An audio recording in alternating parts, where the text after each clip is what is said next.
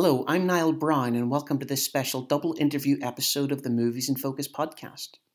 This time around, I'm chatting with a pair of directors who've joined the podcast to discuss their latest releases. First up is French filmmaker Romuald Boulanger, who's going to discuss his new thriller On the Line. The film sees Mel Gibson star as a radio host whose evening show is thrown into chaos when he gets caught up in a dangerous game of cat and mouse with a deadly caller. It's a hugely enjoyable film with plenty of twists and turns that'll keep audiences guessing until the very end. This spoiler-free chat sees Romuald talk about working with Mel Gibson, shooting the LA-based movie in Paris, and what it's like shooting a thriller in a confined location. My second guest is Chuck Russell, the director of Jim Carrey breakout comedy The Mask, the Arnold Schwarzenegger action film Eraser, and the Dwayne Johnson vehicle The Scorpion King. Chuck joins me to discuss Paradise City, a new film which reunites Pulp Fiction stars John Travolta and Bruce Willis. It's a chat which covers everything from working with two of the biggest screen icons of the last 50 years, as well as the complexities of filming an action movie on location in Hawaii. As always, I hope you enjoy what we have to talk about. How are you? I'm not bad. Yourself? Fantastic. Where are you actually? I'm in Ireland at the minute. Cool. Perfect. And where are you in France? Or? Yeah, no, actually I'm at the AFM in Los Angeles. Right. So thank you for doing this interview very late for you, right? Yeah, well, it's about 8 o'clock here, but no, do you know what? It's great to talk to you because I really, really enjoyed the movie. So thank you so much. To talk about it is really good because, and we won't go into spoiler territory. We'll it's hard. It's gonna be hard. Yeah. It is. I mean, again, without going into spoilers, I did not see sort of how things unfolded. So, I mean, I was hooked from the start. Oh, okay. So, tell me about how it all came together and I was a radio host for 15 years, so it's a world I know very well.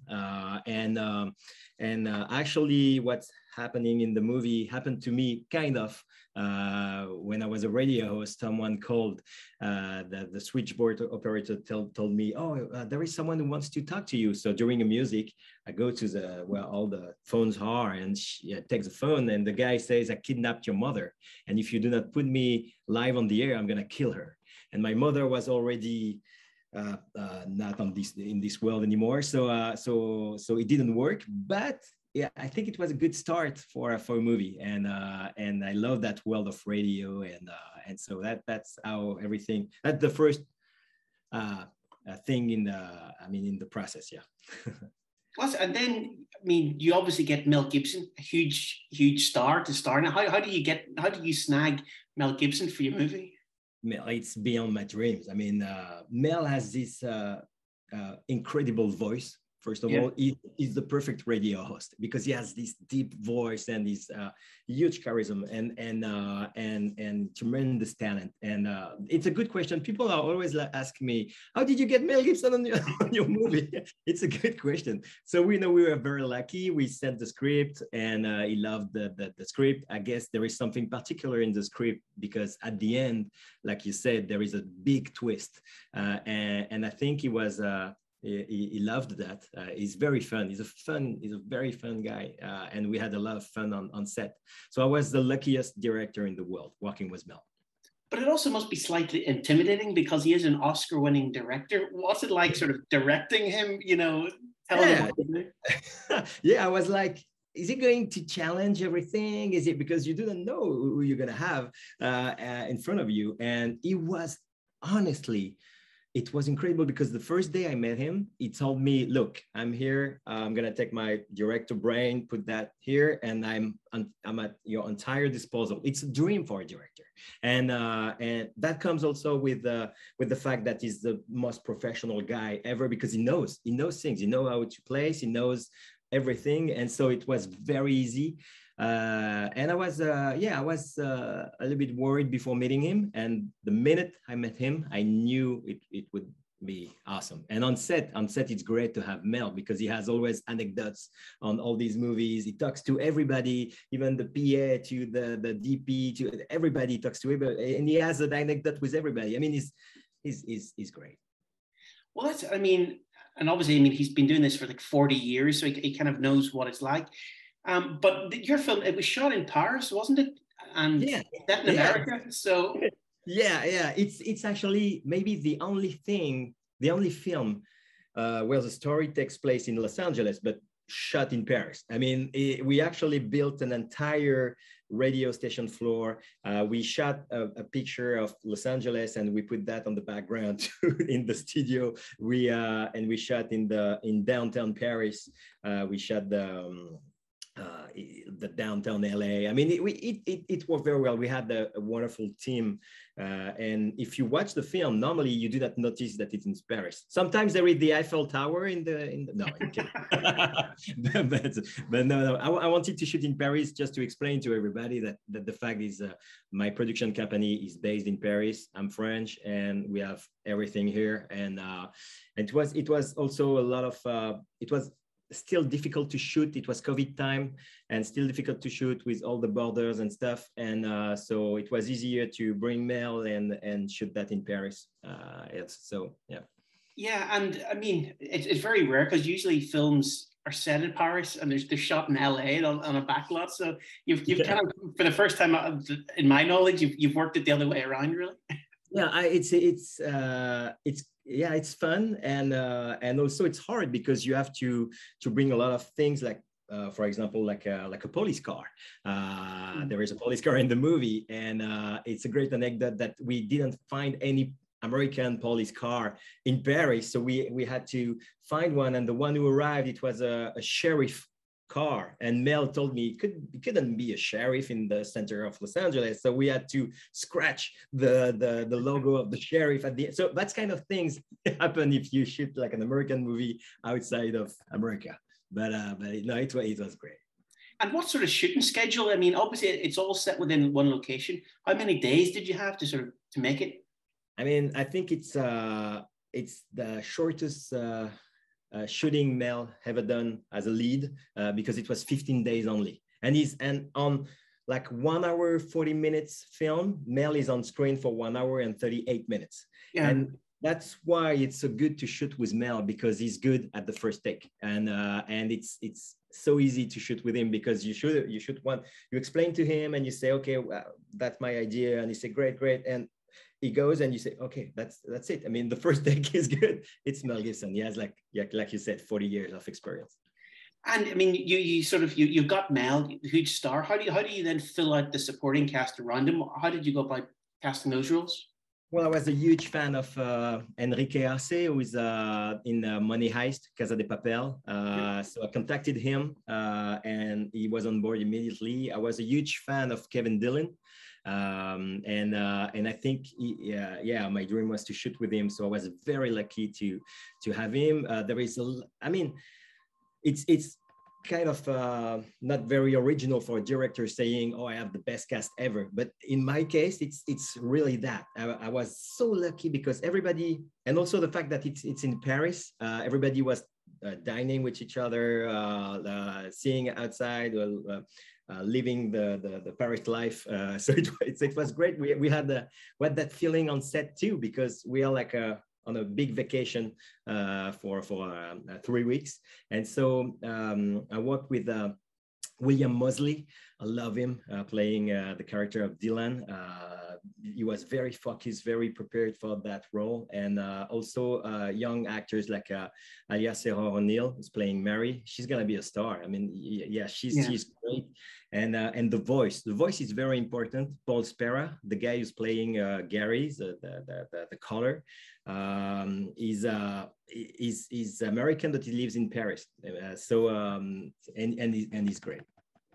Well, that's it, because I mean, he's a large part of the film. You know, like you said, Mel Gibson's on screen for 99% of it, but that voice is there, sort of 99% of it as well. Yeah. So how do you go? Do you just cast the voice by listening to tapes, or do you read them like a normal actor coming into a room? We actually did a short movie. The feature is based on a short movie, and back then Paul Spera was already did the voice in the short movie, and back then I casted like 100 of voices because I wanted someone who you can feel that it could be crazy, something like mysterious, but also and you understand with the big twist at the end. So I was lucky that first of all, Paul is an incredible voice, but at the end, I don't want to spoil it, but he's a tremendous actor. I mean, he's yeah. At the end, we totally believe his character, and he's perfect. Yeah, but no, Paul was great, and I don't know if you know that, but we actually recorded his voice at the same time during the shooting. We organized a place for him on each set, so Mel had his live voice on in his headphones, and so I wanted that thing so he could react, Mel, and in live. Yeah, it was great. Well, I was wondering about that because often in films, you've just got somebody just reading the lines, off Yeah. screen.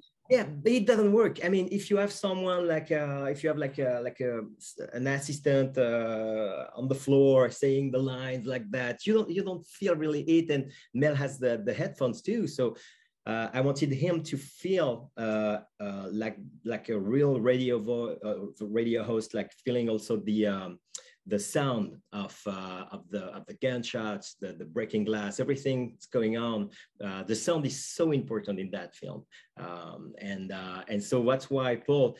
And I have to say, he was pretty. I'm pretty proud of him because he spent like 15 days in a small box in the dark telling his voice and not knowing what's going on. In actually there is like long scenes where he's just a voice, so he was like is it finished, guy? And is this it's very I mean, it's a very tense film. And how do you, once you're filming it, are you cutting that in your head knowing how it's all going to shape up just to keep that rhythm and that tension, or does it all come together in the editing room? How does that work? Yeah, I think you when you do a movie 3 times. You do a movie when you write it, you do a movie when you shoot it, you do a movie when you edit it. And so it's these 3 process. Sometimes the script is good, then the shooting is okay, and sometimes I mean, we were lucky on my point of view because it's my movie. We had the opportunity to have the film that we wanted and we had in mind when I wrote the script. So I hope people do not get bored during the process, because my goal is they want them to go until the big twist at the end. So I hope they're gonna be surprised. Well, I was sort of, I thought I know what this movie is, and I was sort of there to the end, and then obviously the twist happens, and I was like, I did not see that coming. That's good. That's the only thing. That's the only thing I wanted. Yeah. Yeah. So, and I mean, I haven't watched it again, but when I do, that's the beauty of a movie like that, with an ending that you do get the initial enjoyment out of it. You go, whoa, I didn't see it. But then you look for clues the second time around and see how. And there is a lot of clues that you see. Oh, okay, when they speak to each other in that room, that means okay. And you have we have to talk to each other again later when everybody has seen it, so we can definitely. That's it. Yeah, it's a difficult one to kind of talk about. Yeah, I mean, even the promotion. I mean, even the like to promote the film. Like I was discussing with some of the cast, and like for example, Nadia Fares, who's playing the boss of the radio station. She's great. She's a French actress, and Nadia. It's hard to explain the movie with that big twist because you don't want to tell too much, and so that you have to enjoy the ride. You have to take the ride. That's it. It's just an awkward position for you, to be outgoing. Right, I've got this movie, and I mean, one of the great things about it, you can't talk about. But I mean, yeah. But having said that, it's good. I hope it's gonna help the movie, and I hope people who just people to enjoy it. So I'm very excited about this release in the US today. It's today, so we're very, very, very happy. Well, it must be so good for you to kind of know that it's out there, and with streaming now, everyone can see it. It's not just limited cinemas or small places. It's it's everywhere. So I hope like a lot of people will see it, and it's great because it's already released in Italy, for example, and and it's wonderful to get like feedbacks from every countries, and I received some feedbacks, and it's great to share that emotions and stuff with people all around the world. I actually see your hat that you're wearing. It's an Elvis hat. Yeah. I have to send one to you. I can send you this one. Yeah, this one is for you. Yeah, Oh. yeah. I'm gonna send it to you. I'm gonna ask someone to send you a cap. Definitely. Yeah, no, I just noticed Elvis, and then is it a radio microphone? Yeah. Yeah, it's his logo. It's Elvis logo with on the line here. We just made that, and yeah, I hope to maybe to play with that character again. I think this world, the radio station, and Elvis as a radio host, and Mel as a radio host, it was so fun and so great, and I love that. Yeah. Well, that's it. Yeah, I mean, I thought he was great, and again, it was a character that, okay, he's a bit of a wise ass, but it was a Mel Gibson character that we haven't really seen, somebody who's a bit more in peril, and sort of out of his depth, which, you don't normally see him. It's exactly the movies we loved when I was a kid, in the 80s, 90s, and Mel is perfect in it. I was so lucky. I'm feeling blessed, I'm feeling blessed. Yeah. And after this, once you've done all the promo, what's next for you? So On the Line 2, obviously. You know what? Actually, started to think about it because here in Los Angeles, I met a lot of people all around the world, the distributors, like from every country, and they're very happy with the film. So we were thinking, oh, well, why we go back again with the characters? So maybe, but no, I'm currently working on my next project. It's a time loop thriller. I love time loop. So yeah. It's a time loop thriller, and we are currently pitching it and casting it, and no way. Once again, it's a movie where I want people to be surprised. That's the only thing. Like having like people watching a movie and say, "Ah, that's what I didn't expect that," or so. I hope that's my goal. Well, I'll say it again. With On the Line, I did not see it happening, and because I kind of thought it's going to be kind of a stalkery sort of thriller thing, and it is, and then it's something else. And you sort of come out of it, you go, do you know what, that was really good, so from my perspective as somebody who watches a lot of films and kind of thinks they know what they're expecting, you kind of blew me away with that. I really appreciate it. It's my best gift of the day, like having you. I know you're an expert in movies, so that's the best thing I can hear from someone. Yeah. Well, I've taken up enough of your time, so can I just say thank you very much for joining me?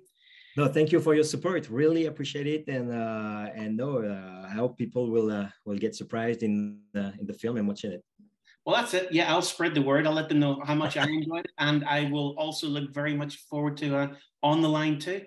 Yeah, thank you so much, and thank you for your time. I know it's late over there. Thank you again. Not a problem. Thank you, Romuald.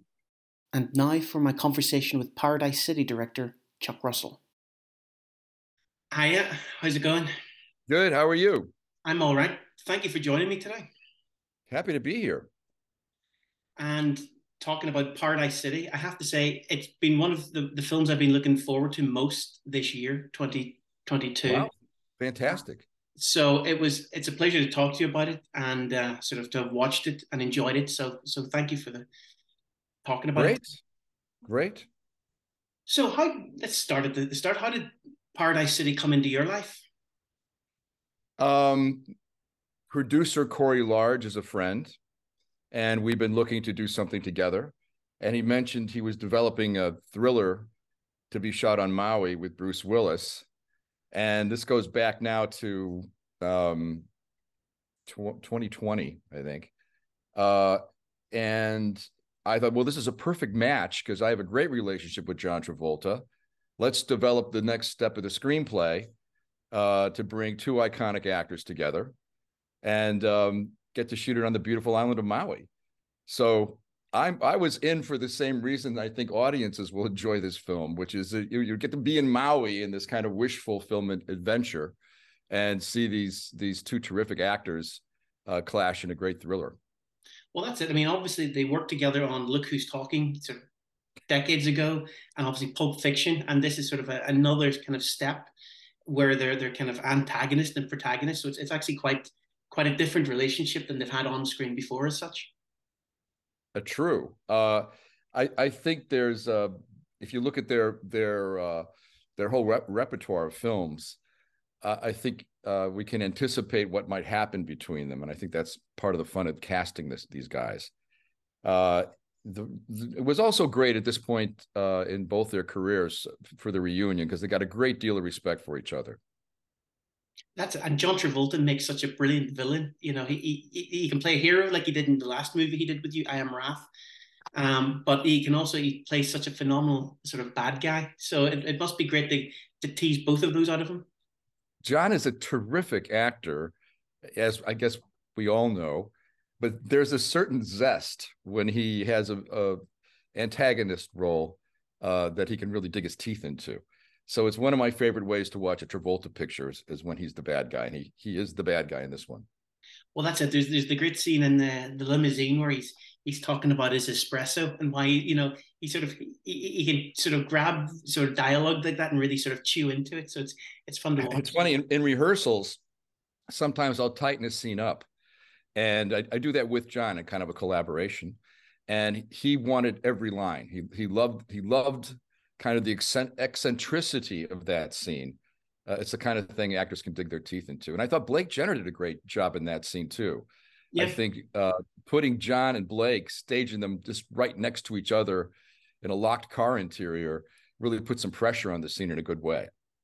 Well, that's it. Yeah, because at that point you don't really know the relationship between the characters. So it's got to, and you know, we're not fully realizing who John Travolta is at that moment in time. So it's a very good dynamic. You know, are we giving I guess we're giving spoilers, but I think the spoilers are a bit in the trailer. Yeah. You know? But yeah, I mean, we won't go too spoiler heavy, but yeah, it's good that he's sort of he's playing more than one character as such, isn't he, in the film? That's true. And I think it's part of the reason he liked the role.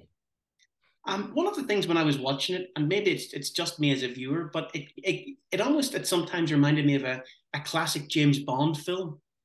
You know, is that something it's such a compliment, and I'll tell you why. I had Priya Lumberg, who's an amazing actress and you know, glamorous to look at. At least we made sure to light her that way and give her that opportunity.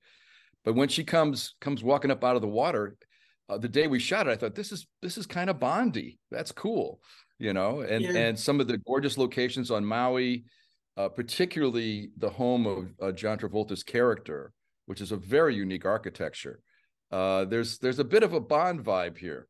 Yeah, and I definitely got that. And almost, you know, Travolta was playing something of almost a classic Bond villain. You know, there's that element to it. So I sort of enjoyed getting that from it.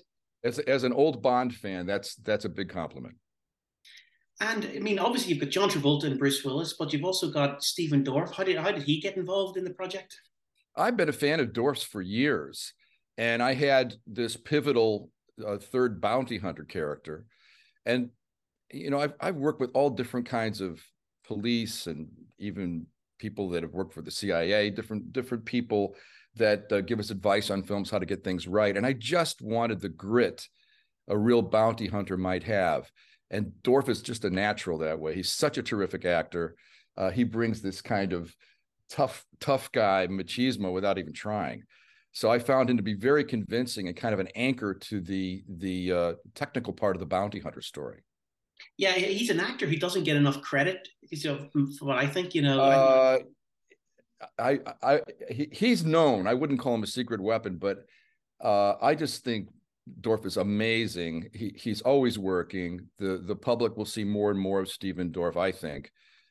He's a great leading man. And in this case, with an ensemble cast like this, he's a fantastic addition. Well, that's it. I mean, he goes toe to toe with Bruce Willis and John Travolta, you know, and he holds his own. So it's my two favorite Travolta scenes. One is with Dorff tied to a chair. Yes.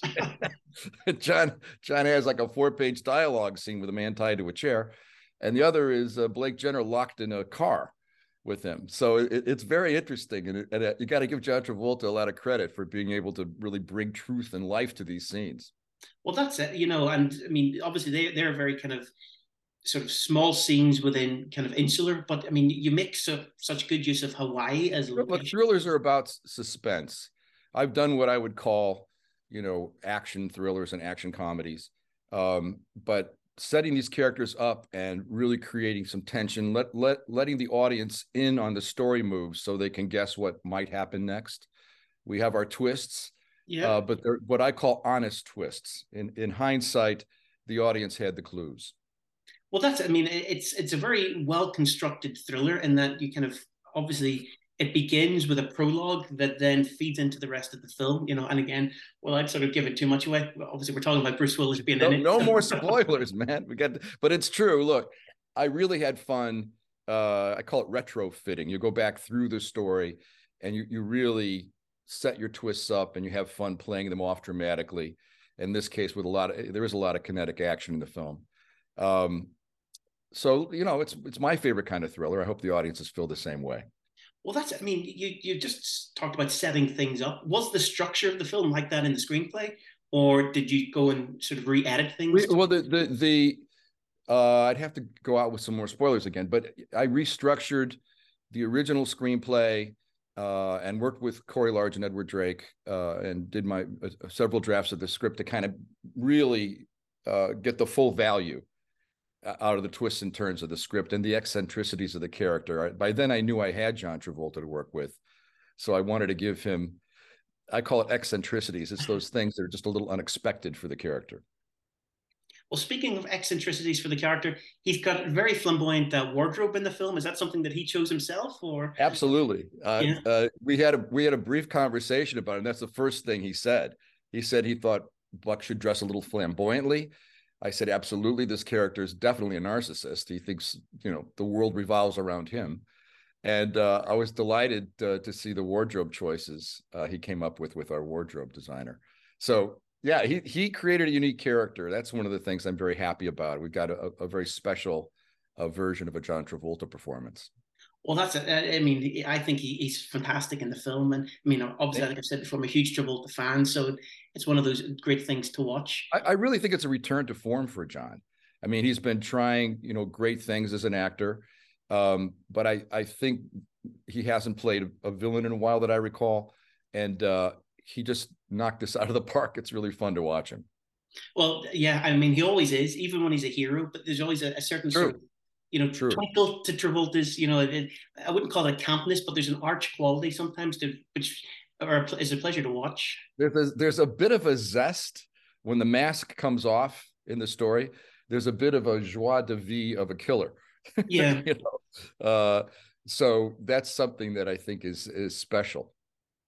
And another thing about the film, there's a lot of understanding of Hawaiian culture. Is that something that was in the script? Did you bring that into it? Or? Well, I worked with cultural experts there. Our crew got a blessing. You'll see the same blessing in the body of the movie.